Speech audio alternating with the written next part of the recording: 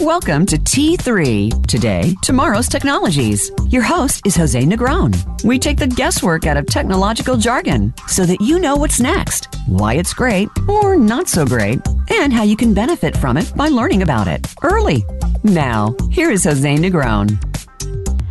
Good morning, folks, and welcome, everyone. This is your host, Jose Negron, on Voice America on the Variety Channel, hosting the lead technology show, T3, Today, Tomorrow's Technologies. I want to thank my audience, especially throughout the United States and our international audience, where you keep picking up different countries. Last count, we started with about 7 international countries, and I think we're moving to 13. So I appreciate the audience out there. More importantly, the program is intended to bring the techie folks and the non-techie folks together and talk about new technology and where that technology is going and how that technology will change our lives. And I appreciate the audience. If you need to make a call or questions, please call me on 866-472-5788 or email me at todaytomorrowstechnologies@gmail.com. I really believe that what keeps the show growing and our steady base of audience numbers are continuing to increase is our current topics and what we discuss with our guests. Today's discussion is about transportation technology and innovation. Can we really do this? To help us discuss this topic today, I have a very important guest, Alex Davies, a writer and senior associate editor of Wire magazine, who focuses on the transportation industry. And as I was preparing for the show, it is tremendous amount of innovation technology that we will see in the coming years. I've known Alex at least indirectly through email and phone conversations for about 8 months. Alex, of course, oversees the coverage of all things in transportation for Wire magazine. He's a writer and senior editor, associate editor, whose stories focus on autonomous and electric vehicles, aviation, and transportation infrastructure. He led the launch of Transportation section in 2016 and wrote the magazine's cover story about how General Motors beat Tesla, Elon Musk, in the race to build the electric car for the masses. A former reporter for Business Insider and New York native, he now lives in San Francisco, and he joined Wired in 2014. The show today will be broken down in 3 parts. I'll ask Alex to tell us a little bit about his career and what his team is doing in the transportation types of articles they've been writing about. The second part of the show will talk about top technology and innovation in the transportation industry. And finally, we'll look at the future. What can we expect? What's really out there that's going to change our lifestyle? So let's get started with the program. Alex, welcome to T3. I appreciate your coming to discuss the transportation industry with us, the technology and innovation today. Yeah, Jose, it's good to chat with you again. Thanks for having me on the show. Well, thank you. And the first question I'm going to ask you is, you moved to Wire magazine, and then you started or began to do a little bit of the transportation reporting. What is that history, and how did you get started in that? Sure. So I got into transportation first a little bit before I came to Wired. I got into it when I was a reporter at Business Insider. That was around 2012 that I got that job. I was 2 years out of college, and I was hoping to find some work writing, but I didn't have a particularly sharp or focused idea of what I wanted to do. At one point, I was actually starting to apply to PhD programs in history, which ended up going in a very different direction. But what I liked about reporting was that it actually gave me the opportunity to do the same thing that I thought I would do as a history researcher, which was, asking people questions, figuring out what happened, and then writing about it and finding a way to tell these interesting and important stories to a broader audience. The thing I like about being a reporter is that happens at a little bit faster pace. You turn around an article in a day or a couple of weeks or at most a couple of months instead of a couple of years as you do at the academic level. So I was looking around, I was doing some freelance writing, and I had a friend who worked at a place called Business Insider, which is an online publication, which at the time was just a couple of years old, and my friend knew I was looking for something full-time, and their guy who was doing car reporting had quit. So she called me and she said, "Hey, can you write about cars?" And I said, "Sure." I had written some articles about electric cars and some innovation, and I figured mostly that this would be a great way to get my foot in the door. And so I got that job in 2012, and the thing that turned out to be the best about it, one, I thought Business Insider was a great place to work. It was fun. It was fast-paced and exciting. But what really worked out for me was that the editor I had really gave me free rein to do what I wanted to do in terms of covering transportation more generally. She oversaw a bunch of sections, and I was the only reporter on this beat. So I had the fantastic chance to just write about what I thought was interesting. And so for me, it wasn't just muscle cars or engines, although that's part of it, things like supercars. But it was really what I think I saw back then as the early signs of a changing transportation landscape. People talking more seriously about self-driving cars, electric cars really starting to catch on, and also just different ways that people were starting to get around cities with companies like Uber and Lyft. Mm-hmm. So yep. That led me ultimately to Wired magazine, which was looking for a new transportation writer and an editor to take over what was at the time in 2014 when I came here, and that's when I moved from New York, which is where I grew up, to San Francisco, which is where I live now.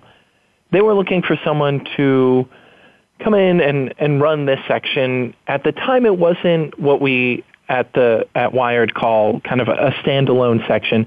It was a subsection. It lived under our gear coverage, which was how they had started it back at the time when Wired had a whole series of blogs. Actually, it was the funny thing about Wired is that because it's Wired magazine, we've been online since the early 90s, and so the website has actually been through many, many changes over time and kind of these various evolutions. And so the transportation coverage started as a blog called Autopia, auto and utopia smashed together. Right. And they brought me in to do that and to kind of write about this changing landscape of transportation. And I worked with a couple of part-time writers. And then after about a year and a half here, I think I recognized this and my editors recognized this, that this was becoming such a large topic that it really didn't fit into the gear section anymore. Our gear section is very focused on gadgets and technology and hardware. And so at the beginning, cars seemed like a natural fit in that. But we got to a point where we weren't just writing about machines or discrete inventions or innovations anymore. We were writing about entire systems. We were talking about ways of changing policy so cities could work differently and new entire ways of moving around. And it just didn't seem like it fit into any other section anymore. It didn't fit into design or science or gear, and that transportation really deserved a spot in that top rail. When you go to wired.com, you'll see those sections along the top, and transportation is one of them. And I think that speaks to what's really happening today, which is you're seeing all these core changes in an incredibly important part of human life, which is how do we get from one place to another? Correct.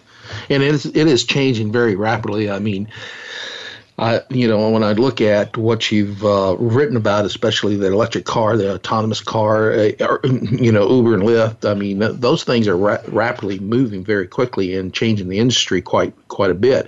So let's talk about, you talked a little bit about your professional history, and you got the bug to be a writer, and you moved out and you're leading a team on really covering the transportation spectrum there at Wire Magazine. I guess it was around 2016 when you had your own little section.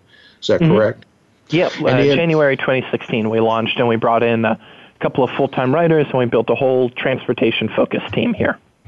So what has surprised you the most in that time frame, and since 16 to today? It's just been a couple of years, but you've seen a lot of changes.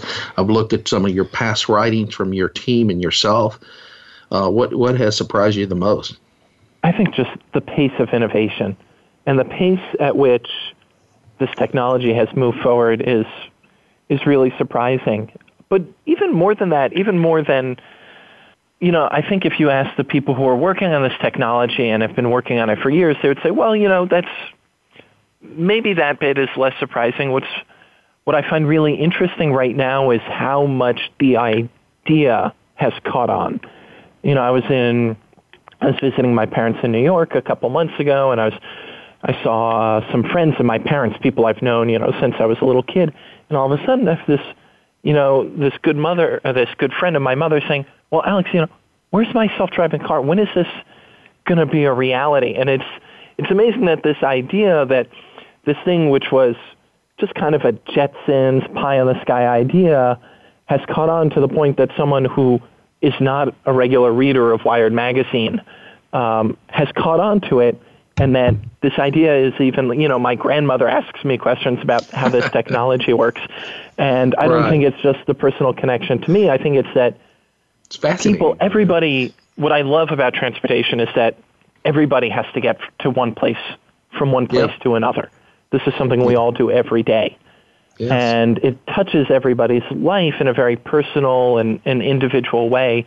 And I think people are catching on to the ways in which that's starting to change. It's not just public transit, or you drive your car, or you take an airplane once in a while. It's, well, you can use Uber, or you can use Lyft, or you can use bike share. Or now in San Francisco, we have these scooters that you can pick up off the street and ride for $1.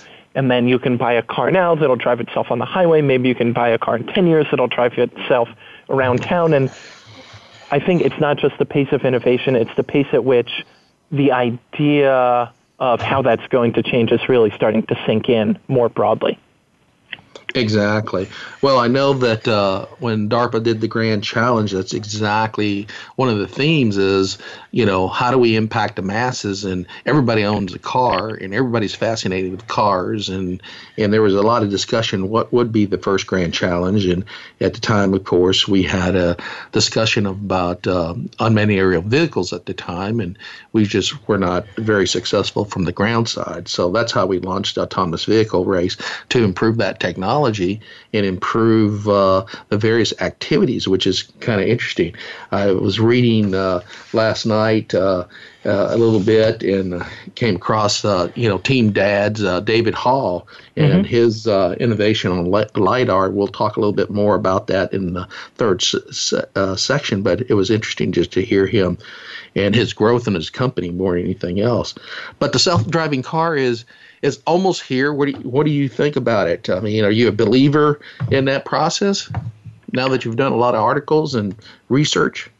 Yeah, I think, it's an important part of my job to be skeptical, but also I think it's important for me to be optimistic. And we say that we here at Wired our general editorial view is that we are optimistic about the role technology can play in people's lives. But, we try to be the best reporters we can, and that means also being skeptical about what people are claiming about what that technology can do, and also wary of ways in which it might be misused or misconstrued. So, yes, I'm absolutely a believer. I think that this technology can save lives. The number you'll hear from everyone working on self-driving tech is that about 40,000 people die on U.S. roads every year, and worldwide it's something like 1.25 million. I don't believe, however, that self-driving cars are going to put a serious dent in those numbers anytime soon, just because the technology is really hard. People have been working on this for decades. People have been working on it really hard and putting serious money into it for the last 5-10 years. And we're making incredible progress.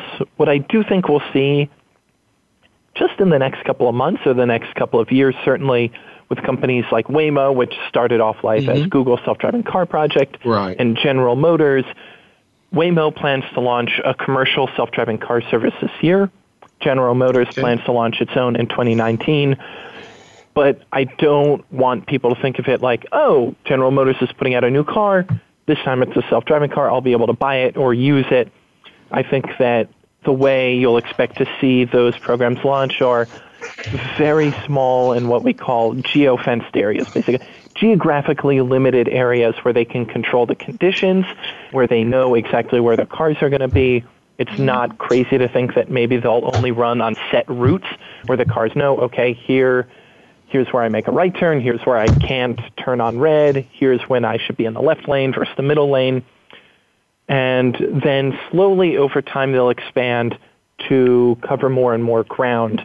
And part of that, the thing to remember there is that these aren't cars you're going to buy. No one's going to be able to buy a car without a steering wheel, I think, in the foreseeable future. Decades. At least decades. Just because the idea of making a car that can drive itself anywhere in any conditions, which is what you want when you buy a car, that's the idea of personal freedom that car company marketers have been talking about for decades. That technology is just too far away. But what you'll be able to get is, an Uber without an Uber driver in the next couple of years, which I think is a neat idea, and it should make our roads safer. What I think is really interesting, and that I spend a lot of time thinking about, not necessarily successfully, is what comes next. Okay. Right. We have this idea, right? What do we talk? We talk about the driverless car. And I think in a way that term is not what we should be using because it's so limiting. It's limiting in the same way that horseless carriage was limiting more than 100 years ago, right? People said, oh, what's this thing? Oh, it's a horseless carriage. It does what a carriage does, but you don't need a horse to pull it. Obviously, today, cars are so much more than that. They have cultural importance, they have technological, and they do things that no one could ever imagine a horse doing. And they've changed societies in ways that horse-drawn vehicles never could have. And I think that that's what you're going to see ultimately with this technology. That's what's going to roll out over the coming years, over the rest of my lifetime. I have no idea what someone's going to think of, but I'm really excited to see it. No, I think the self-driving car, autonomous car, Tesla, pilotless car, all those have their technology challenges. As you said, we're not quite there. A lot of folks are working at. We've got about a minute left before we go on our first break, but can you start talking a little bit about your toughest transportation problem or subject area? Sure. I think to pick up on the Tesla idea, Tesla has this system called autopilot where the car effectively controls itself on the highway. It takes care of the steering and the brakes and the acceleration so it can stay in its lane and the safe distance from other vehicles. Cadillac has a similar system. Audi's rolling one out. So is Nissan. The problem that all of these companies are coming up against is trying to find the balance between when does the computer do the driving and when does the human do the driving, and how do you make those things work together? I think it's a fascinating design problem, even more than it is a technology problem, because humans are really great drivers when we're paying attention and when we're well taught how to drive. The problem is that, as anyone who's driven a car probably knows, we're not that way all the time. We get distracted, or we get sleepy, or we drink, or we do drugs, and then we get behind the wheel, or we just can't pay attention 100% of the time. And finding a way to combine human skills with what computers are really good at is not necessarily that human flexibility, but the ability to stay focused at all times. Finding a way to mesh those two together is fascinating and really challenging. Absolutely. We'll talk a little bit more about that. Folks, you're listening to T3. Our show today is about transportation technology and innovation. Can we really do this? Our guest is Alex Davies, writer and senior associate editor for Wire Magazine, and we'll be back here shortly.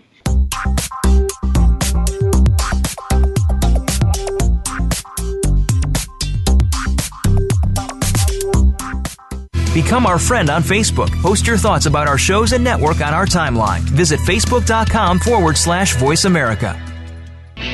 Are you finding your frequency?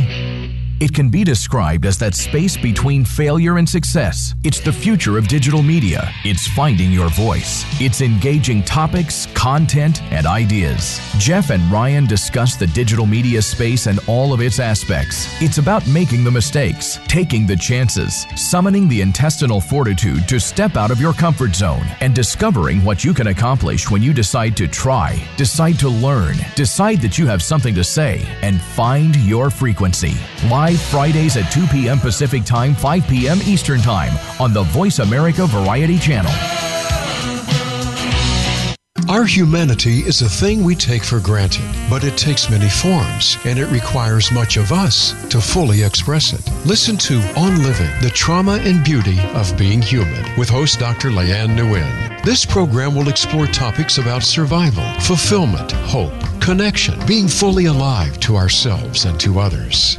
Guests are people whose life experience inspires us to reflect on these questions. Tune into On Living, broadcasting live every Thursday at 11 a.m. Eastern Time, 8 a.m. Pacific Time on Voice America Variety. What's your coffee story? The one that defines who you truly are in a relaxing setting. It's where you share your memories, plan for the future, and talk about the now. My Favorite Coffee Story is here with host Aniko Samoji. We invite you to listen in and share your coffee stories too. Bring your friends or just stop by as we talk about coffee and the inspiring stories that touch our lives every Tuesday at 4 p.m. Pacific Time on the Voice America Variety Channel. Streaming live, the leader in Internet talk radio, voiceamerica.com.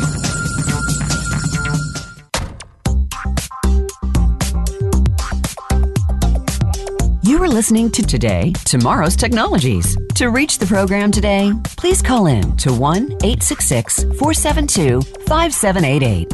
That's 1-866-472-5788. Or send an email to today, tomorrow's technologies @gmail.com.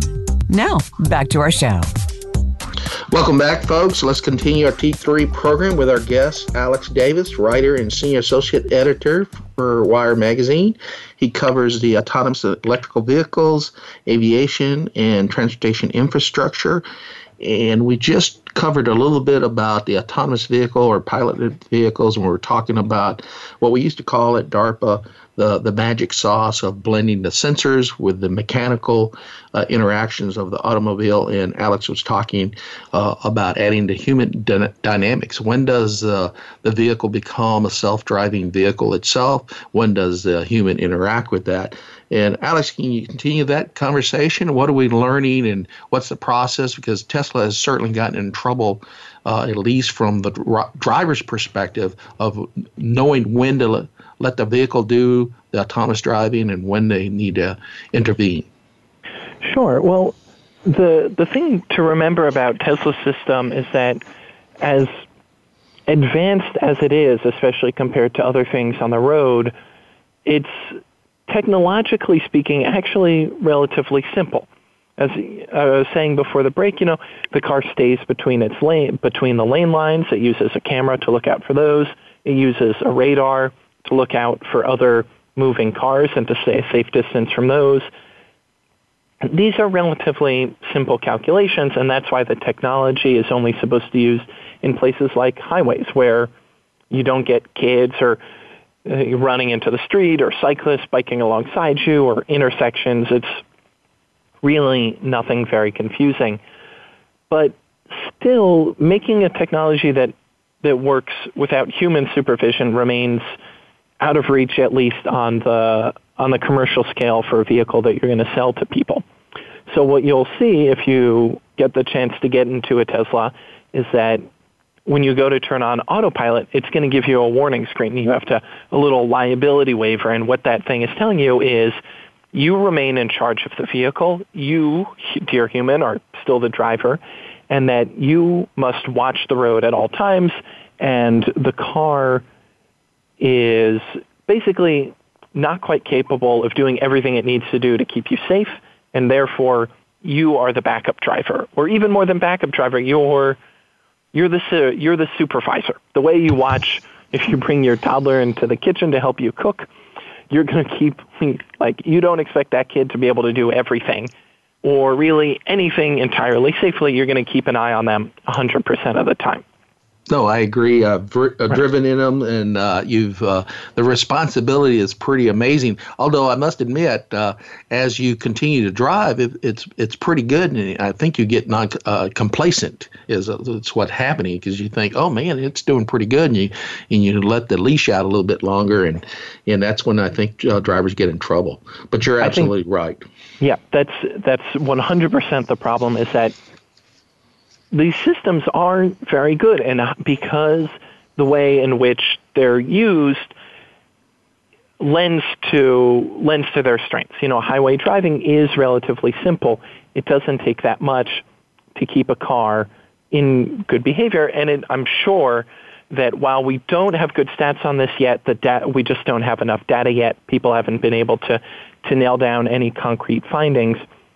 I am willing to bet money that these systems absolutely, if they don't quite save lives, they certainly prevent crashes. All those stupid little fender benders you get into on the highway that then make traffic worse for everybody because you look down at your phone or you stop paying attention and you just bumped into the person in front of you. These systems are great for avoiding exactly that kind of problem.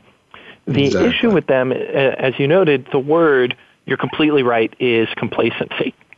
Because these systems are very good, it's very easy to forget that you should be paying attention or to just kind of, monitor. Stop monitoring it, ultimately. Are you going to look at your phone, or are you going to get a little sleepy, or you're going to get very engaged in conversation with your passenger? And that's a problem because every once in a while these cars encounter something they can't handle. So here's the scariest one, is that the cars are not built to see stopped objects. And the reason for that is very simple. They use, Tesla is a good example, but Cadillac vehicles have a similar problem or similar shortcomings, so do Nissan vehicles. Because they use radar to look for cars in front of them. And radar is great because it's robust. It's easy to put into cars without cranking up the cost too much. It's been, radars have been in cars since the late 90s when Jaguar first put it in for adaptive cruise control.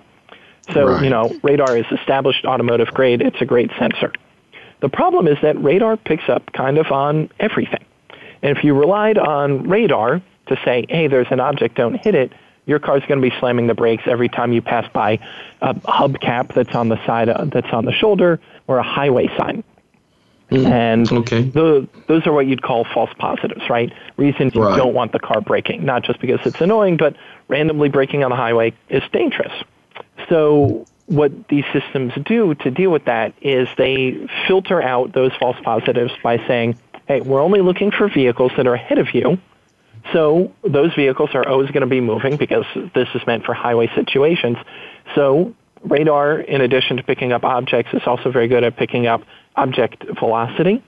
So it says, the system is going to filter out anything that isn't moving. Right. That works great as long as you're following a car in front of you. But what's happened in a couple of crashes with Tesla cars, and I think that the reason you're seeing more crashes happen with Tesla cars in particular is that there are just more of these on the road right now. Tesla puts a system into every car it sells and has been doing so for a couple of years. We've got probably, roughly 100,000 Tesla cars with the system out on the road worldwide. That's a rough estimate. No, so and they're pushing the limits for, on the cars. So. Exactly, and they push in every car, and that. And so what's happened with 2 Tesla cars recently is that drivers have been following cars, other moving cars that, those drivers maybe haven't been paying total attention.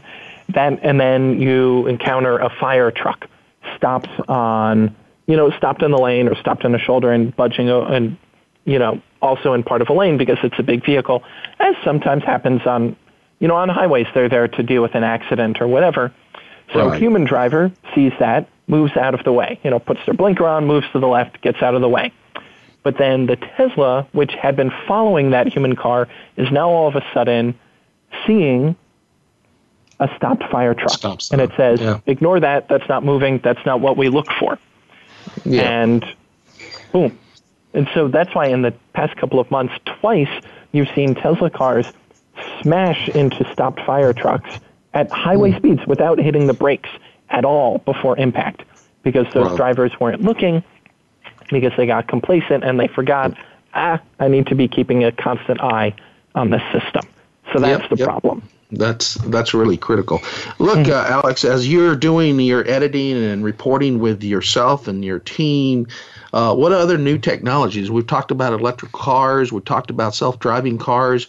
What do you think about the rolling delivery of drones or the flying vehicle or the vertical takeoffs on some of these new gadgets that even Uber's trying to pursue?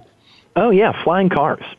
And, honestly, people give me a little bit of trouble about the term flying cars when we're talking about what Uber hopes to put into service at some point in the next couple of years, which, a proper person would call electric vertical takeoff and landing vehicles, things that can, fly straight up and down like a helicopter, but then also convert to vertical flight like an airplane. Like the famous example is the Osprey. The military jet. Now, aviation technology is advancing to the point where it's not crazy to think that we could put those into service in cities in the near future, where they'd be able to land on heliports on top of buildings, like in Los Angeles, transfer over into vertical flight, fly you across town, put you down on the helipad to whatever building your lunch meeting's in. Right. And so I just want to say I defend the term flying car here, because I think that, sure, it doesn't drive on the ground, but no one wants a car that can actually drive on the ground and fly. That I don't see the point of that. That's, you either drive or fly because it's better. Why I think the term flying car applies is that it's a vehicle that does what we use cars to do, which is relatively short trips. Everyday short trips that's not flying from Paris to Bangkok, which is what a regular passenger jet is for, but that does it in the air instead of on the ground. Right. What's interesting there is that the first time Uber said, "Hey, we're thinking about flying cars," my first reaction was, "Well, you're insane. That's right? It's completely insane." Well, we're not there yet, Right, yes. We're not there yet. And then the first thing I did, this is my job, is I called up someone at Embry-Riddle, which is a famed aeronautical university. They've got some of the best aviation experts in the world. And I called them up, and I found someone who could talk about this, and I said, Uber thinks this is possible in the next couple of years. Just how crazy are they? He goes, well, not very crazy. That seems reasonable. And what I hadn't realized until that moment was that the technology in terms of motors and in terms of aeronautic, aviation control systems, computer-controlled flight, has really made tremendous strides in the last couple of decades, whereas, I used the Osprey as the example of a vertical takeoff and landing vehicle. The Osprey was famously hard to fly. Like impossible to fly, because you had to control all of these different rotors at the same time, and they were swinging up and swinging down. And now, just as we have computers that can make a car drive itself pretty safely on the road, we've got computers that can control all of that. So it's not crazy to think that this technology is really just around the corner in terms of saying it's a couple of years out. The regulation, the certification, the air traffic control, that's going to be the really thorny bit there. FAA. Yes, it's going to be tough. When I'm looking at the 2017 transportation topics, what has impressed you the most in your, either writing or some of your writers writing the technology? I keep talking about the supersonic airplane or reusable rockets that we keep seeing. Anything like that interests you, or you have another topic that your audience is you're writing about for your audience? So I'm going to give you a little bit of a curveball here, and it's a topic we cover a lot.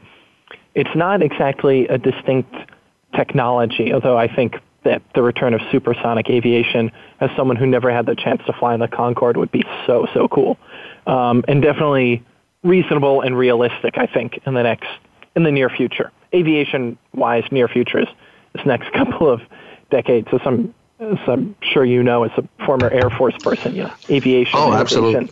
takes time to roll out, and that's what makes everything so safe. But what I think is really interesting, what I find exciting and that I love talking about is the way cities are changing. And it's no one concrete technology that's allowing this, although I think if you could point to one, it would be the smartphone. I've touched already on the effect of Uber and Lyft, which make it easy to get around without a car, especially if you live in a city and you only need a car occasionally. But more than that, they've enabled things like bike share. And now, I work in San Francisco, and we have electric scooter share. And I don't even mean just, Vespa style sit and ride on them scooters. I mean like kick scooters, which work electrically. And all of a sudden, a couple of months ago, these things showed up, and every single person on the sidewalk was riding one of these things for $1 a mile or whatever it was. But What I think is really happening in cities is that people are recognizing the idea and excited by the idea that you don't need to own a car to get around anymore. Correct. And that city officials are getting into this. They're supporting things like bike share and even scooter share, and they're trying to build better bike lanes and maybe wider sidewalks. And really, it's the idea, it's the recognition of, hey, the car has dominated American transportation for going on a century now, certainly half a century, really, since, the post-war period. And we built our cities around this vehicle, but, we built them this way. Maybe now we can change how we get around, and we can use these different modes of transportation to get around. And I think that it's no one concrete technology, but it's really just, it's kind of an attitude, and it's an idea that I find totally compelling. No, and I think you're absolutely right. I mean, I see more of the millennials, I think, has been reported they do not get their driver's license at age 16 or whatever they're, and there's less and less of them driving, especially in the big cities, and the cities continue to grow. I myself have the theory and more and more young people moving to cities. Oh, absolutely. And I think you're going to have this dichotomy of big cities versus the urban, because in the urban side of the house, you always need that transportation because it's a mile out for the grocery store or so forth and so on. But I do believe, like you said, is that just in the city itself, the transportation or the mechanism of transportation is going to change your lifestyle. I mean, the metro can only do so much. I was fascinated about your electric scooter because I just got myself a motorcycle to move around here in the Washington, D.C. area. So that's quite interesting. We've got about a minute left on our topic here. What other changes in the city do you see happening, or changes in the transportation industry? I think that what I think will be the most interesting is the deprioritization of the car, which is hard to guarantee because yeah, exactly. Just the idea that hey, we don't need to make our streets entirely for cars anymore. We should make them to support these new forms of transportation. And here's what so for a long time, this has been the work of cycling and public transit advocates. What I think is really interesting now is Uber and Lyft are getting into these businesses, and so are the big automakers. They're getting into things like bike share because they see, hey, people like this way of moving around. This is a new business venture for us. And I think all of a sudden when you've got big, important companies supporting things like bike share and scooter share and ways of getting around that aren't cars, all of a sudden you've got a lot more muscle behind the idea of making streetscapes safer and better for people who are on foot or on wheels that aren't motor vehicles. Perfect. Well, to hold that thought, we'll continue on. We're going back to our second commercial break. Folks, we're talking to Alex Davies, writer and senior associate editor for Wired Magazine, and we'll be back shortly.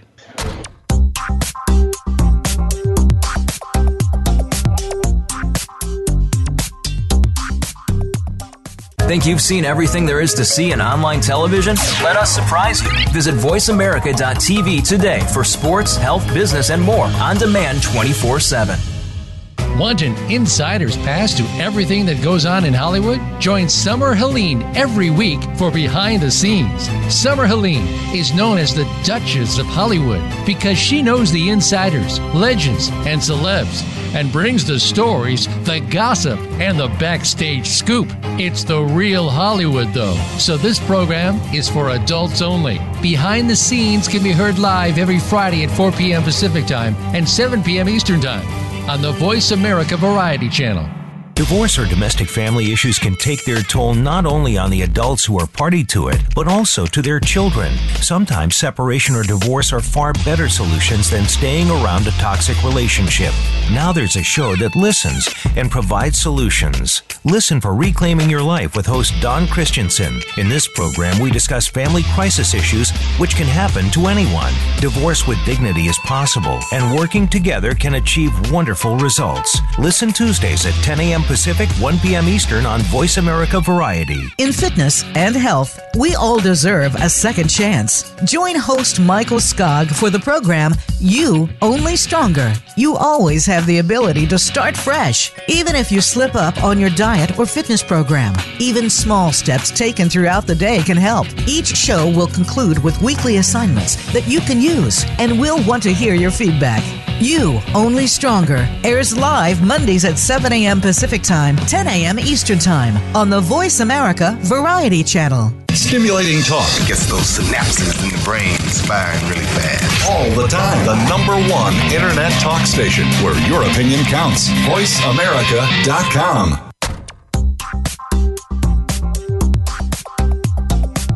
You are listening to Today, Tomorrow's Technologies. To reach the program today, please call in to 1-866-472-5788. That's 1-866-472-5788. Or send an email to Today, Tomorrow's Technologies @gmail.com. Now, back to our show. Welcome back, folks. We're starting our third segment for T3 show, and our discussion today is transportation technology and innovation. Can we really do this? Our guest today is Alex Davies, writer for Wire Magazine. He is a writer and senior editor at Wire, and we've been discussing really the autonomous vehicles, the flying cars, if you so, drones, the vertical takeoffs, and a little bit about the supersonic planes. I have never got to ride one of those. I would love to get back to that. But with I know the technology is being built right now. They're doing a lot of rocket testing, engine testing, and also the materials. So hopefully in a short period of time in aviation history, like 10 years, we'll get to see them again. We've already seen the reusable rockets. This segment, I'd like to turn to what else is new. When we left off, just technology and innovation for transportation in cities is changing. Alex mentioned that it is going to be a major change in focus. And so I'd like to continue that discussion and then get into the top stories. One of the stories he had, and Alex, I'd like you to comment on that. You said you're writing on the infrastructure for these cities or transportation. Can you elaborate a little bit more on that?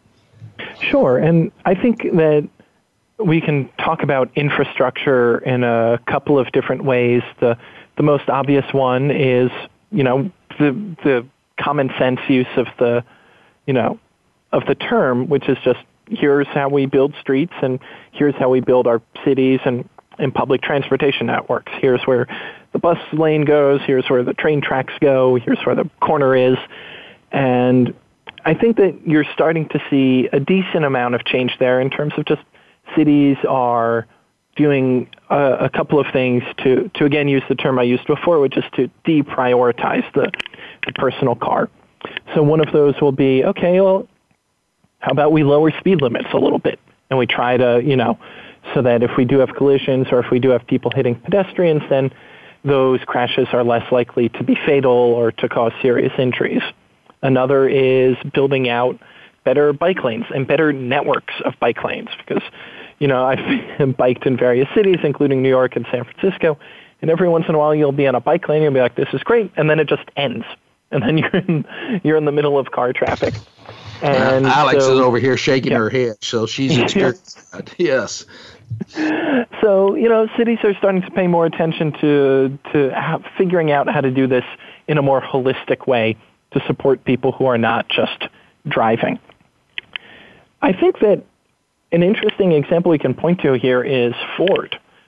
Ford, which more than anyone pioneered the personal car for the masses with the vehicle like the Model T and the assembly line, and helped to build up America's middle class, and all of this is that Ford is starting to change its tune in recent years. And I had the chance to sit down with Bill Ford Jr., who's the great grandson of Henry Ford and was the CEO of Ford for some years, and is now the chairman of the company. And he told me, he said, if we try to put 2 cars in every garage in Mumbai, like, you're nuts.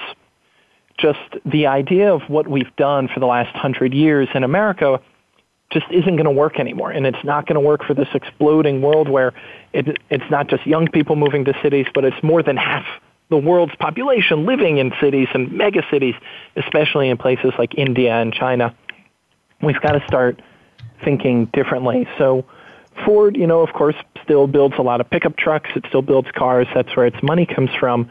But when it starts talking about the future, it talks about itself as an operating system.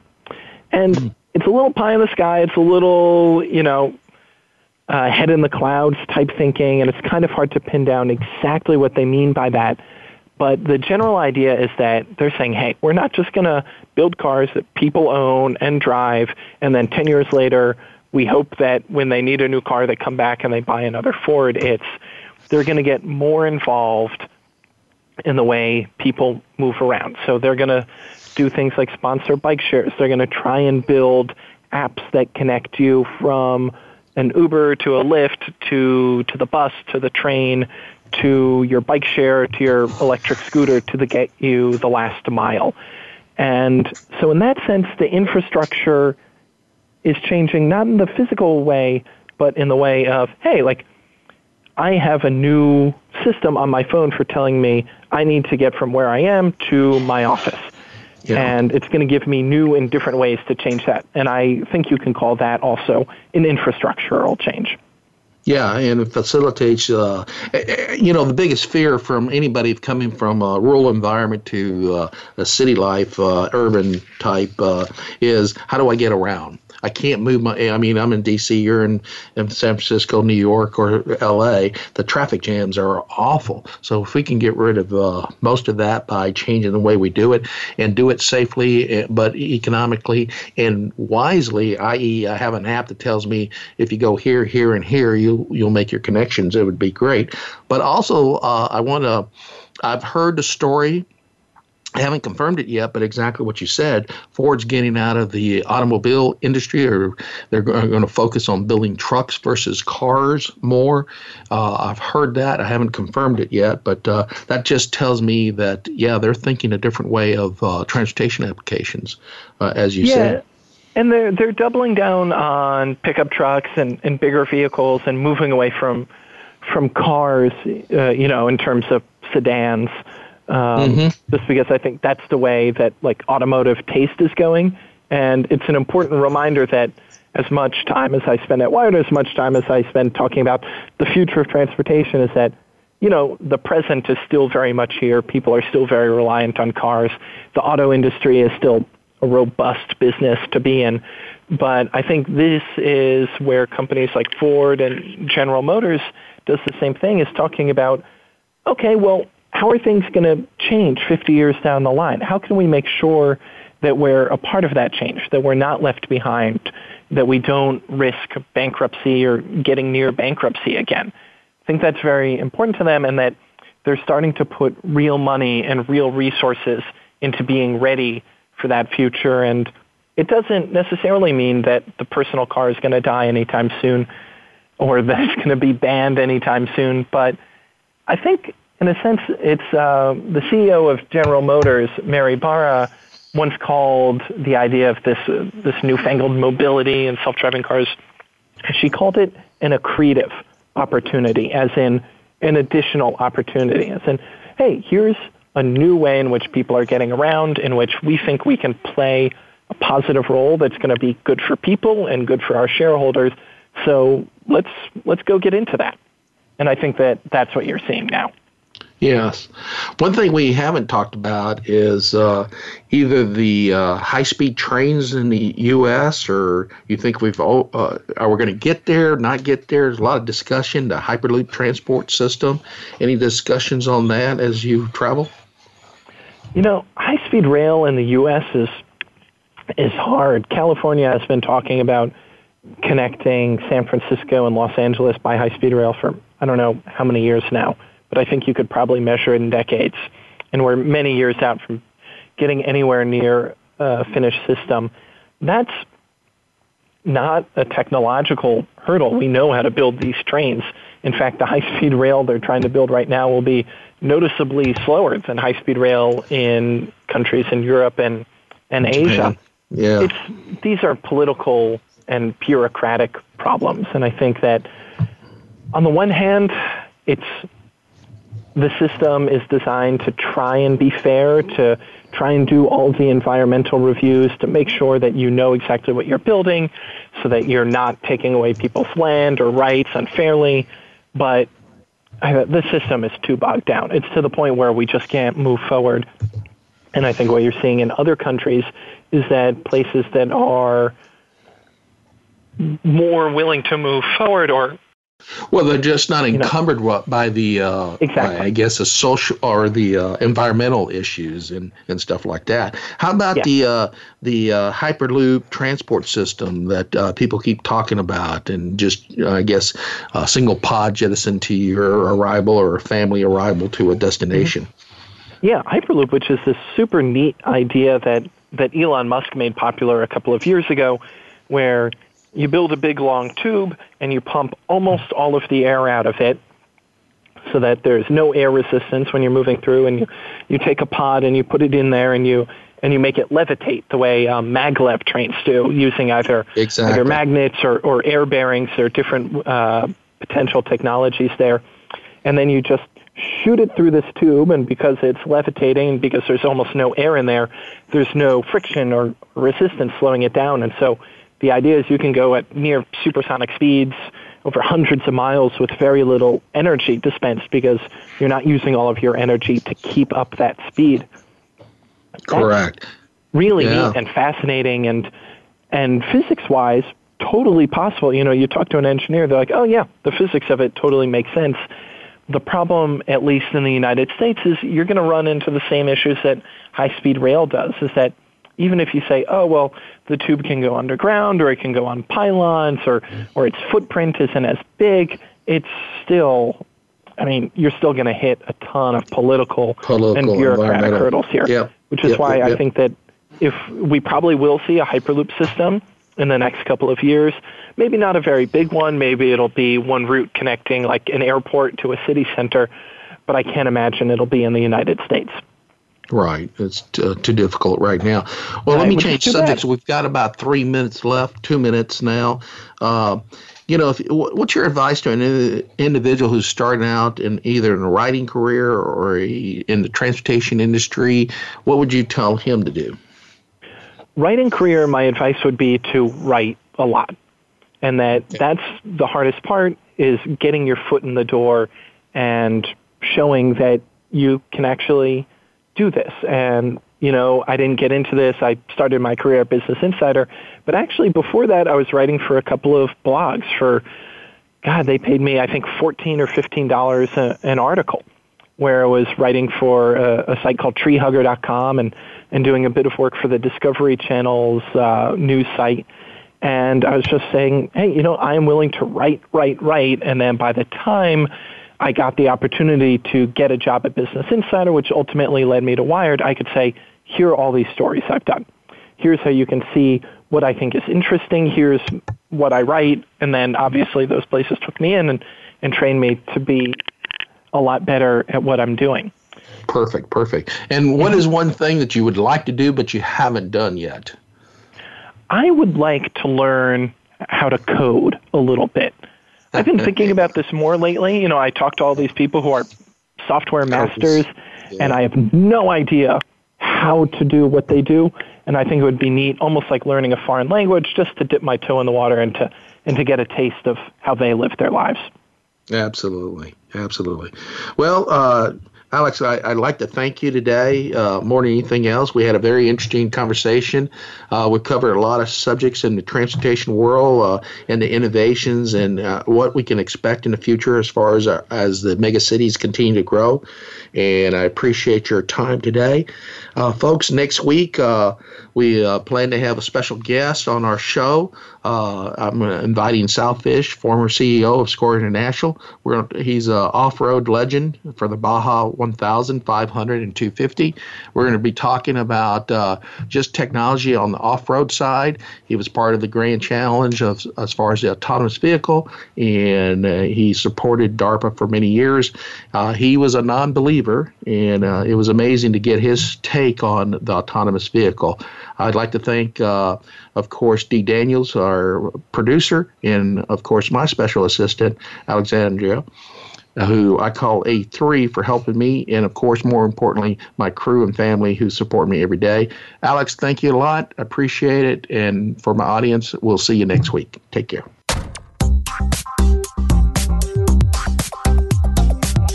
Thank you for listening to Today, Tomorrow's Technologies.